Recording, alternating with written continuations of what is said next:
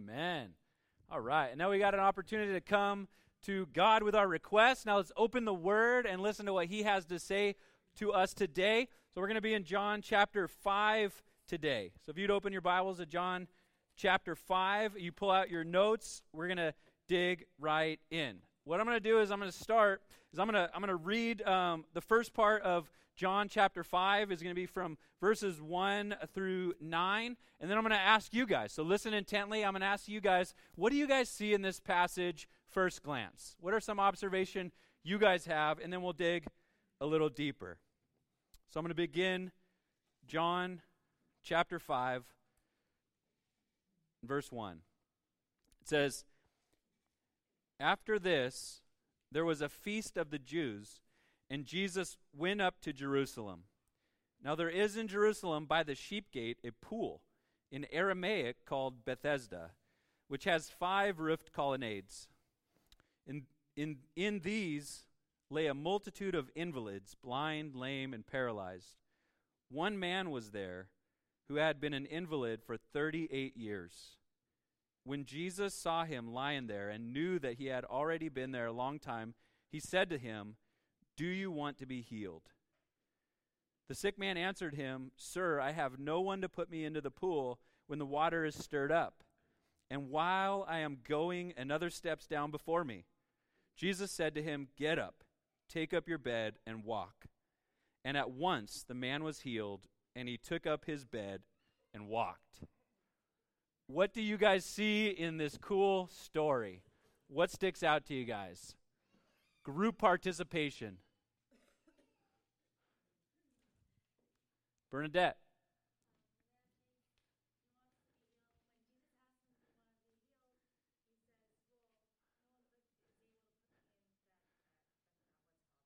Yeah.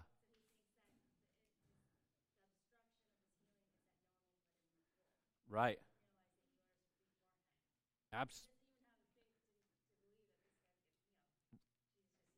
Absolutely.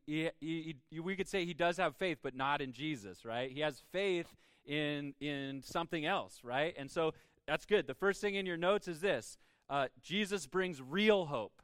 Jesus brings real hope, right? His hope was in the fact that he needs to get in this pool, right? And yet, Jesus doesn't even put him in the pool, right? Jesus doesn't ask him about that. Jesus just asks him a very simple question. No, do you want to get better? Yeah, good, Bernadette. Anyone else? Some thoughts? Yes. He's given up. He's been there 38 years. What do you mean, do I want to get better? I'm here, right? But there's no hope. There really is no hope, right? He's lost it. Yeah. Roger.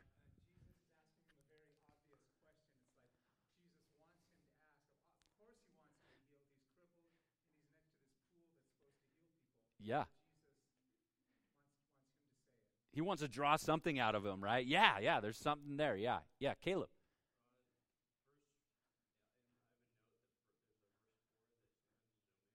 I was wondering who has OCD like me. It's missing verse 4. Did you guys pick up on that?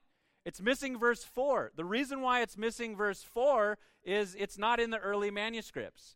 Later manuscripts have this verse 4, and basically it's actually the end of verse 3 and verse 4. It gives you a description of what these people believed was true. It says they believed that an angel would come from heaven and stir the water, and that whoever would get in there first would be healed from whatever their ailment was. Right? It was a urban legend. It was mythology, and these people believed it. It wasn't in the early manuscripts, but you do see him in his response. We know that this probably is what it was, right? Because that's what he says. He says, "Well, I don't have anybody who, when the thing is stirred, I don't have anyone who will help me go down there, and people keep cutting me off." Right? Yeah, good, Caleb. Yes, Dale.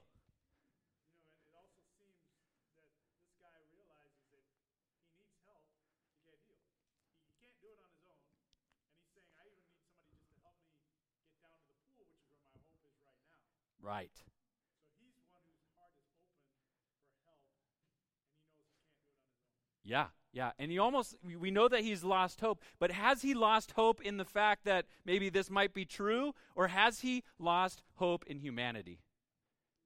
Has he lost hope in people?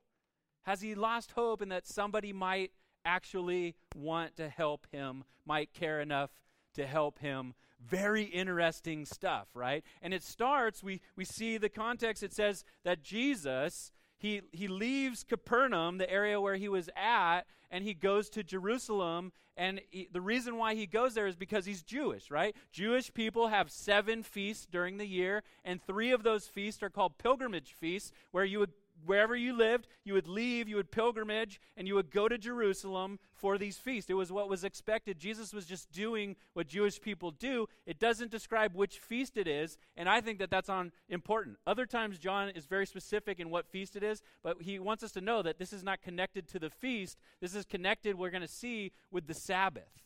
But here's something else that's interesting. In Jerusalem is where he goes. It says that there's the sheep gate. If you ever read through Nehemiah, you would know that they rebuilt the walls. One of the areas that they rebuilt was the sheep gate. So they're literally at the place of history where Nehemiah had rebuilt the sheep gate. That's where the sheep would enter in for the sacrifices. And then it says outside of the sheep gate is this pool of Bethesda. Bethesda means house of mercy. This is a house of mercy. What is this pool doing there? It's a good question, right? What is this pool doing there? If you go to Jerusalem right now, they've excavated it. It's by the temple. It's by the house of St. Anne, right? And there's this big pool. And what it is, it's actually 2 pools. And there's a divider, and there's these 5 colonnades, these 5 columns that separate it. And so you have this huge pool. It's about the size of a football field. In its deepest section is about 20 feet, and then there's a shallow section. What is this pool doing there? How is that Jewish? It's not. The reason why this is there is because if you remember back a couple hundred years before Jesus, there was this guy that came in. He was a Greek empire named Alexander the Great. He came and conquered most of the known world, and what he did, part of his policy, was what was called Hellenization. He tried to Hellenize everything. What that meant was he wanted to take the whole world who's not Greek are all considered barbarians, and he wanted to make them Greek. He wanted to Hellenize the world, and it was very successful. If you read in Acts, which is after Jesus, the early church, there's a group called the Jews that were Hellenized, the Hellenized Jews, right, that had become Greek. It was very, very popular for Greeks to create public bathing pools, right? And you would have a separate one for the guys, a separate one for the girls. Now, why is this important in this section? Let me tell you. First of all, if you're a Jewish leader in this time, like Jesus was, if you're a Pharisee, you would have viewed this pool as something Greek-influenced, which wasn't spiritual, it would have bothered you. This is a Greek-influenced, it might be beautiful, but it is not us, right? So here's this Greek-influenced pool. And what these people believed out there was a very pagan ideology. It would have been detestable to the Jewish leadership that an angel would come down from heaven and stir the pool. This was very Greek mythology, pagan type thinking. Why don't the Jewish people go out there and correct them, teach them, rebuke them? Because they consider them trash. They don't care. They don't care enough. We don't want you in here. As long as you stay out there, that's your place for you. This is the place for us. You stay where you're supposed to be. We'll stay. Imagine when you go down to Long Beach or you go down to Los Angeles and you go around like a government library or something, and there's tons of homeless people. They're hurting. They're begging. Some are in wheelchairs. Some have psychological issues, and we kind of just it's not that we like the fact that that's happening, but we don't want them in our neighborhood, do we? We make it okay for them. Matter of fact, the police don't sweat the people when they're in Skid Row. You walk one step outside of Skid Row, the police will sweat you. You learn very closely. This is your place. This is our place. Where does Jesus show up? Jesus comes to Jerusalem, and he shows up in the pool of Bethesda, the outsider marginalized to those people. he brings and he makes them his people. It's just awesome right there, right? If that was the only part of the story, but that's why he tells you about this section. Jesus is going where no one else would go. He's going to a people that no one else would go to, and he walks up to this guy, right? And he has this conversation with him, and what does he asks? He says, "Do you want to get better?" AKA, what you're seeing here is a good old-fashioned intervention. Sometimes you need an intervention. Sometimes you need someone who's going to love you enough to come and go where you are and love you where you are and tell you what you need to hear in a loving way. Jesus comes up and he tells this guy, "Do you want to get better?" He challenges him. It's an intervention. And so some of the things in your notes are that I've pulled out of this is this. Letter A, apathy is a strong demotivator. Apathy is a strong demotivator. When you stop caring, when you settle into where you're at, this is just the way that I am. This is just where I'm at. And you don't push forward into any type of growth. You're apathetic. You're settled in. Whatever. Just a whatever lifestyle. Apathy is a strong demotivator. This guy has become apathetic. He doesn't really want to get better. He's stuck. He doesn't really think that he's going to get better.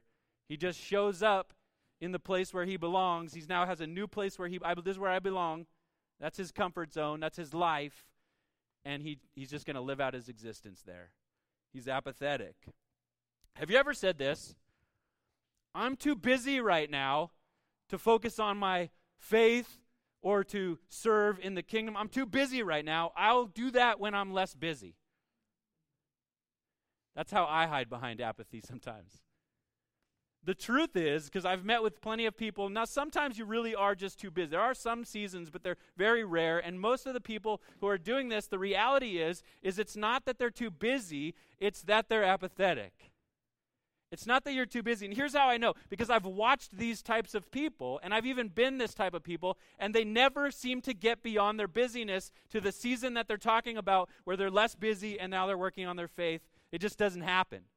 They go from one busy section to the next busy section, because here's the thing in life. You will do what is important to you. You'll do what's important to you. I'm too busy. This happened to me when I was in the fire academy. I wasted my fire academy. Well, I got through it and I became a fireman, but when I was in the fire academy, I was so busy, I said, I can't read. I don't have time to read my one-year Bible. I don't have time to read. I don't have time to really go to church. I don't have time to do anything. Guess what? I withered away. And I was useless for the kingdom of God because I was like just becoming like everyone else. I was undercoming the stress. I wasted my fire academy. Till one day, I woke up and I said, you know what? I'm too busy not to. I'm too busy not to do the things I know I need to do to fan my faith into flame. I'm too busy not to. If you're too busy, I would just suggest maybe you're hiding behind that. Because you'll never take that next step. You'll never get to the unbusy. Now, some of you guys will move forward, but it won't be because you're not busy. It will be because you have a spiritual awakening, or, God bless you, you hit rock bottom. But something pulls you out of the apathy and pushes you and motivates you towards your faith, right? You ever had this attitude? It's someone else's fault. That's what this guy has, right? You want to get better? Oh, it's someone else's fault, right? It's someone else's fault. I am this way because of that person. Or I am in this place because that happened. You ever done this? I stopped going to that church. Why? Because it was cliquey. Is that a big deal? Oh, they were so cliquey. Here's the thing. Most of the time when you are using that excuse, oh, they were cliquey, so I left, it's not that they were cliquey. They might have been, but that's not the reason why you left. That's not the reason why you didn't grow. It's not because they were cliquey. It was because you were picky. Because here's the thing. I went to Remembrance Community Church, and I wanted to be friends with Brittany, and I wanted to be in her inner circle, and I couldn't get in. I saw other people getting in. They're cliquey. Guess what? Brittany can't be best friends with everybody. but you're being picky. Maybe there's someone else around you that you're supposed to connect with. It's not clicky. You're just being picky. Maybe. I told you I love awkward. Oh, I would have grown, but nobody ever discipled me. No, I'm sorry. No. If you want to be discipled, take some initiative. Find somebody. Nobody's going to come up to you and go, hey, can I disciple you? That's weird. And here's the other thing. Don't go up to somebody and go, hey, will you mentor me? Will you disciple me? Clingy! Right? That's a stage 5 clinger. Run! Right? Don't do that. You're going to freak them out. This is what you do. Hey, will you have some coffee with me? Will you have some coffee with me? I would love to just, pick your brain about a few questions I have. I'd love to maybe have you kind of just help me maybe take the next step. Just ask them out to coffee. Hey, will you marry me? Hey, we just met, dude. Right? We just met. How about we get some coffee first? Discipleship training. Okay? No one discipled me. No, that's not the issue. Oh, I left and no one noticed I was gone.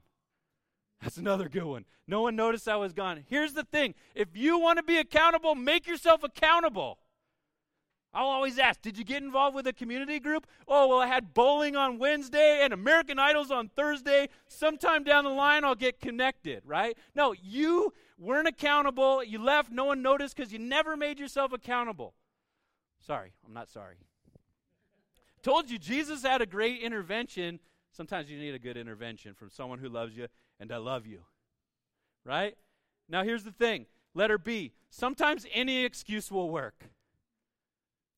Sometimes any excuse will work. I'm not saying that the excuses aren't sometimes legitimate. Maybe they are a little bit clicky, but that's not the reason, right, is what I'm saying.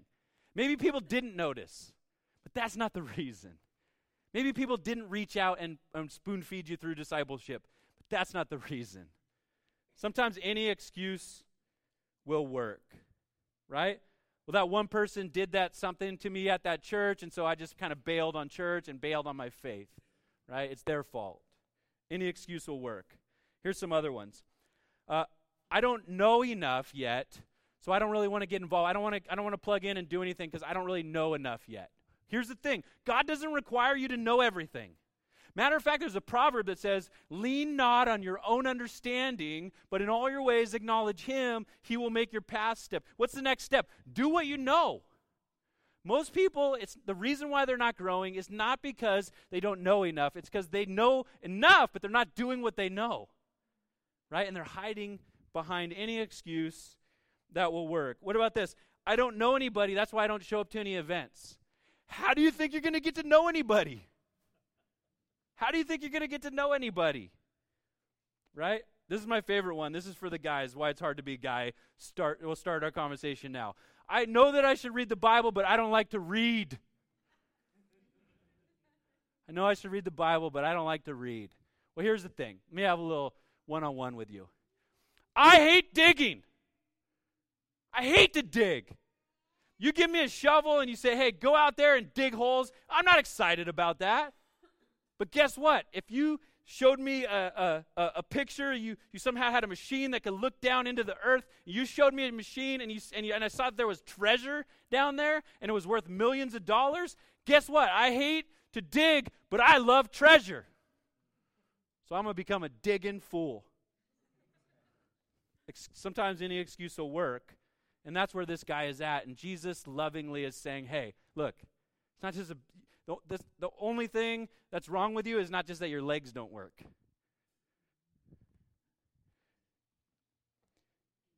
And then we learn something else in the story. We learn this. More faith is not enough. You need Jesus. More faith. Faith is good. Faith is important, but more faith is not the answer here. You need Jesus. A couple of things that I've learned, and then there's a whole spectrum, and I'm not saying I'm an expert on this, and I believe in healing. I believe God still heals. I believe God still does miracles. I'm charismatic, if you guys didn't know that. Not everybody here is. I'm charismatic with seatbelts. I would say that. I believe that God still gives all the spiritual gifts and they can be in use. And so that's me. Maybe that's weird. Maybe I'm wrong. But that's who I am. But more faith is not enough. And here's some myths that I've seen and even believed myself and struggle with and tried to figure out. Because some of these things are hard to understand. But here's one. God has promised to heal anyone who has enough faith. Some people believe that. God has promised to heal anybody who has enough faith. And that's just not true. Because the Apostle Paul asked God to heal him. I would say Apostle Paul had a lot of faith. And God didn't heal him. He had a problem with his eyes. God doesn't heal him. And so Paul goes, oh, he must have a reason why he didn't heal me.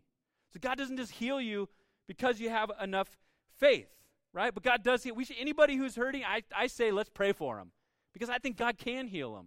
God always answers prayers. He answers yes or no or not right now. And he always has a reason, but we should ask. I believe that.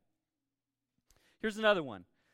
Some people do miracles because they have a lot of faith, right? You'll get some guy, I'll call him Mr. Guru, Mr. Faith Guru, and people believe that guy's got a lot of faith. We can go there and he can just move mountains and heal people. No. It's not because of his faith. If you're like me and you believe that that God still does miracles, then it is a gift from God. God does miracles, not a human being.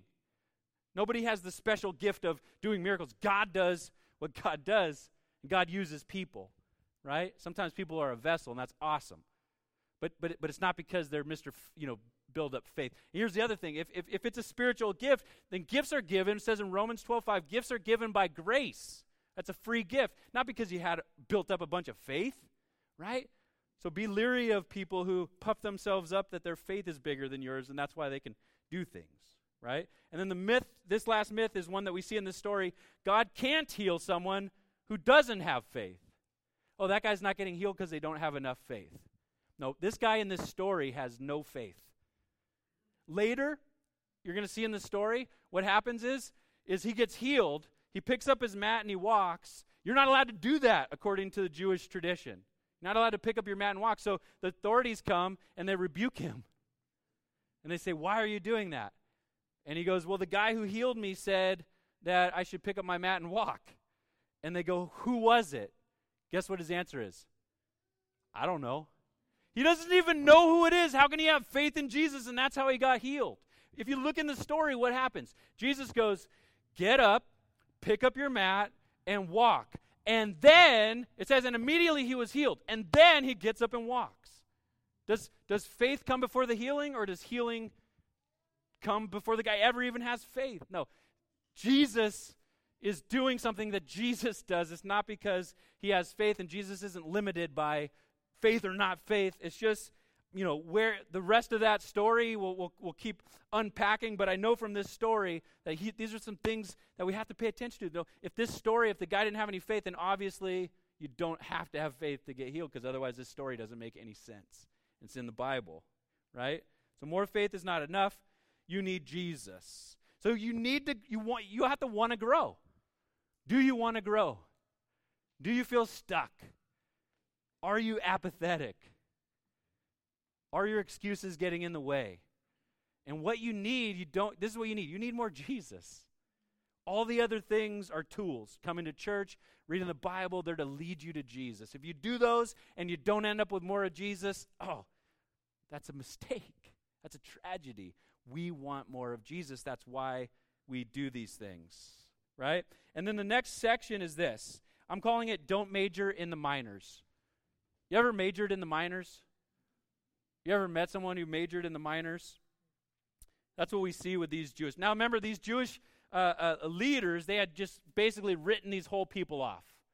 And now they're going to finally engage this guy. For 38 years, they didn't engage this guy. They just left him out there to wither. And now finally, they're going to engage him. And let's see why. It said, now that day was the Sabbath. So the Jews said to the man who had been healed, it is the Sabbath, and it is not lawful for you to take up your bed. Right? The Sabbath is a day when you're supposed to rest. You're supposed to be for soul care. It's supposed to be for worship. It's supposed to be family time. It's supposed to be refreshing. It's supposed to be a gift from God that he gave to them so that they can be taken care of, so they can rest. That's what it's for. right? But the Jewish people had become, they said, well, what it really means, it means don't work. So then they started asking questions because they're super smart, right? And they say, well, how do we know what work is? So they come up with 39 different categories, right? You can't travel because that's work. Okay, well, how do you define travel? You can't walk 1,000 yards from your house. If you walk 1,000 yards from your house, that's work. 999 yards is fine on the Sabbath. But the 1,000th yard, that is sin. 1,000 yards, sin, right? And so what they did was they went around it and they said, well, what if we take food and we go 999 yards and we set up a little place? So you would find people with houses, and 999 yards, they would have a little cabin, right? Or a little place. And they would store their food there. Because if you stored your food there, then that was a new house, right? So you could walk 995 to your new house. Then you could walk another 1,000. If you did that enough, you could go wherever you want. You could go around it. My friend told me that when he went to Israel, he stayed in this nice hotel, and they had 2 elevators. One elevator was for the Jewish people, and one was it was a Gentile elevator. 6 days a week, they both functioned exactly the same. Everyone used them. But on the Sabbath, the Jewish elevator, it would stop at every floor and open. Why? Because pushing a button is work. You can't push a button. So it was super slow, and the Jewish line would be really long, right? And so they would have to get in there. Can you imagine if it's 30 floors, every floor you stop. Oh, how annoying, right? Right? And so this is what the Jewish people would do. They would wait till a Gentile came, and then they would let them push the button for them, and then they would go in the Gentile elevator, and they would say, hey, would you push button 6? Right? That was their loophole. Is that God's design? One of the 39 rules was you can't move on the Sabbath. And they determined that if you pick up furniture and you take it from one place to the next, it's Sabbath.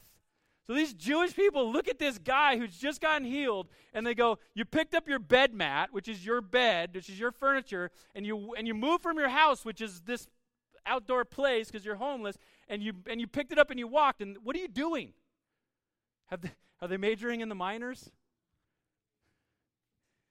Now that day was the Sabbath, so the Jews said to the man who had been healed, it is the Sabbath, and it is not lawful for you to take up your bed. And he answered them, the man who healed me, that man said to me, take up your bed and walk. They asked him, who is the man who said to you, take up your bed and walk? Now the man who had been healed did not know who it was. They didn't even know who it was, for Jesus had withdrawn, as there was a crowd in that place. Afterward, Jesus found him in the temple and said to him, see, you are well. Sin no more, that nothing worse may happen to you. The man went away and told the Jews that it was Jesus who had healed him. And this was why the Jews were persecuting Jesus, because he was doing these things on the Sabbath. But Jesus answered them, my Father is working until now, and I am working. What's the point of the Sabbath? To not work and to rest. What does Jesus say? Well, God is working, and I'm working. I'm at work with my dad, right? Some things that we see in here is this. Are you asking the wrong questions? You want to not major in the minors? Are you asking the right questions? Now here's this story. This guy has been suffering for 38 years. It's his new birth. It's a new beginning. He gets healed. And what do? Do they put up balloons? Do they celebrate? They say, oh, that's so awesome. Let's go race. Right? That's what I would have done. Hey, you've been sitting there for 38 years. You can't walk. Now you can walk. Let's test those babies out. Right? Do they dance with him? Do they celebrate? No, they rebuke him. They rebuke him. They're asking the wrong questions. Instead of going, who did this? I want to meet him. They go, who told you could walk on the Sabbath? Right? They're asking the wrong questions. Oh, those Pharisees. How often do we do that? We ask the wrong questions. Oh, that guy, I heard he's homosexual. Is he homosexual? I don't know. Why don't you ask this question? Let me ask you a question. Did you take the time to get to know him? Did you find out what's going on in his life? Did you take the time to find out his name? What he's all about? Who he is? It's not about necessarily what's right and wrong. It's how do you treat people who aren't right or who are wrong? Are you asking the wrong questions? Here's the other side of that. In this postmodern world, people like to hide behind this. I have more questions than answers. It's very mysterious, right? I have more questions. Well, tell me about your faith. Well, I have more questions than answers. Oh, how awesome, how spiritual, how deep, right? I have more questions. Well, let me ask you, it's okay to have questions. It's okay to not know all the answers. But I got a question for you. If you found out a compelling answer, would it change your heart? Would it change your mind? Would it change your life? Or are you hiding behind the I don't know the answer deal, right? If you did, though, because some of the answers are out there, if you're really seeking and you did find the answer, would it change your mind? Would it change your heart? Are you asking the wrong question? The next thing we see in here is this. Jesus' love compels us to grow. Or at least it's supposed to. Jesus' love compels us to grow. Notice in the story, Jesus leaves this guy. He leaves this guy. He's healed him. He leaves this guy. And what does it say? He went and he found him in the temple. Jesus went and found him in the temple. Now, I think implied in that is Jesus wasn't done with him yet. Jesus loved him and went looking for him. Jesus wanted to follow up with him. Jesus wanted to continue the relationship with him. Jesus went and found him. It doesn't say he bumped into him. It says Jesus went and he found him in the temple because he loved him. How do you respond to Jesus' love for you in your life? How do you respond to the fact that Jesus loves you? That Jesus is not done with you? That Jesus is constantly coming and finding you in the temple and meeting with you in the temple. And what does he say to him? He says, look, great, your legs work now. Your legs work now. It's awesome. But guess what? Keep growing. Stop sinning. Or something worse could even happen to you. Now, we don't know if, certainly the reason why people have ailments is not always because they're sin, but sometimes it is. Sometimes somebody drinks alcohol their whole life and they mess up their parts, right? They mess up their kidney, they mess up their liver, right? And that's attributed to something that you did. Your ailment is something that you did. Sometimes that's the case. I don't know if that's what's going on with this guy, if he was doing something, crazy and he lost his ability to walk because he was doing something that was sin. I don't know. But Jesus goes, look, I want you to move forward. I want you to grow. Don't just settle into the fact that now your legs work. Keep growing. Because Jesus' love is supposed to compel us to grow.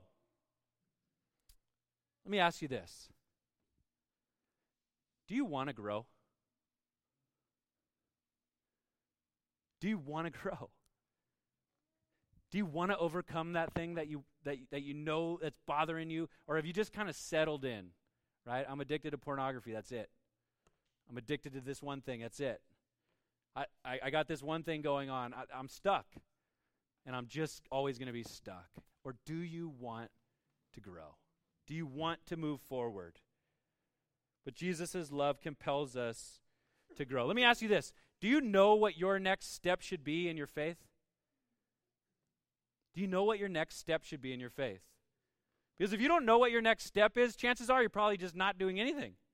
Do you know what your next step is in your faith? If you don't, here's the thing. I'm not going to give you a big list. Here's my advice. Go find somebody, take some initiative, and say, hey, don't say, hey, will you mentor me? Say, hey, would you meet with me? Get some coffee, get some froyo, get a cheeseburger, right? Would you meet with me? Because I would really love you to pray for me. I would really love for you to give me some advice on what to do next. What are you doing to take the next step to grow? And then the last thing we see in this section is this. Jesus shows us that pleasing God is more important. It's greater than pleasing people.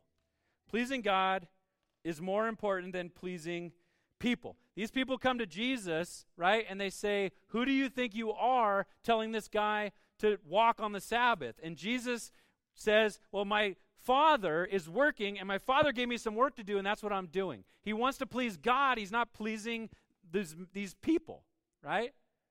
Make no mistake about it. Jesus did not disobey the word of God on this day. Jesus didn't break the Sabbath. Jesus broke man's tradition. Jesus broke popular opinion. It's hard to go against popular opinion. It's hard to go against what everyone else wants you to do or say. I've found that to be true as a pastor. It's hard sometimes. You know what? It's hard because how many of you guys are like me and you're a people pleaser? Here's the thing about being a people pleaser. You're never going to make everybody happy. You're never going to make everybody happy, and you're going to have to choose who is the most important person to obey, to please. Jesus makes it very clear, I'm doing what the Father tells me to do. Hey, if you guys line up, it's not like I'm trying to offend you guys, but I'm living to please God. I'm living to please number one, right? And then the last section we see, he finishes up like this, and we can have the worship team come back up, is this. In verse 18, it says, this was why the Jews were seeking all the more to kill him. There's a turn in the plot, right? Jesus is now in Jerusalem.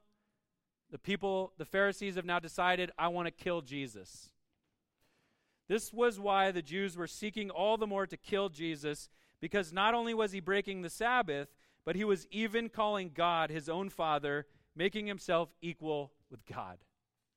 Here's some things in your notes. I call this haters gonna hate. Haters gonna hate, right? Here's the thing, it's hard to be a people pleaser because some people, you're never gonna please everybody, right? Haters gonna hate. It's just a reality. That's why the other day, this is a funny story about Duke. Since Duke gave me some trouble, I'm going to tell on him. I'm driving the other day, and I'm on Lomita Boulevard. All of a sudden, I look over, and there's this guy. I find out it's Duke. He's got his window rolled down. He's got Taylor Swift blasting. Haters gonna hey. He's like Boogie. No, that didn't happen. I'm just kidding. That didn't happen. It was Justin Bieber. He's listening to Justin Bieber. He's looking at the guy next to him, and he goes, my mama don't like you, and she likes everyone. That didn't happen either. I was just trying to bring some interest here so we can close with some gusto, right? Haters gonna hate. We all know that. We all know that. But here's some things. In this text, we see Jesus came to reveal who God is. That was what he cared about. If you don't like that, he's not going to change for you. Jesus came to reveal who God is. Oftentimes, people will ask me this. They find out I'm a Christian, and they go, I don't know, the Jesus guy seemed pretty cool, but I don't think the Bible's all true, and the church is a bunch of jerks. But that Jesus guy seemed pretty cool. And then they'll say this, did Jesus even say he was God? I mean, you guys say he's God, but did Jesus even say he was God? Yes! Right here, he said he was God. That's why they wanted to kill him. They wanted to kill Jesus because he said he was God. He was claiming to be God. You don't have to believe it, but the Bible teaches that. Yes is the answer if you're wondering, right? And Jesus came to save sinners. Jesus came to save sinners. What's the problem with the Pharisees? They've forgotten their sinners. They've forgotten their sinners. Jesus came to save sinners, and they hate Jesus. Why? Because they don't know that they need him. They don't know that they desperately need him. Do you know that you need him? Do you know that you are a sinner, that Jesus died on a cross, that he came to die on a cross for our sins so that we can be reconciled to God? Does that compel you to love him? Does it compel you out of your comfort zone, out of your apathy, to move forward and to want to become more like him? And we call that growth. When you grow to become more like Jesus, that's the only growth that really matters.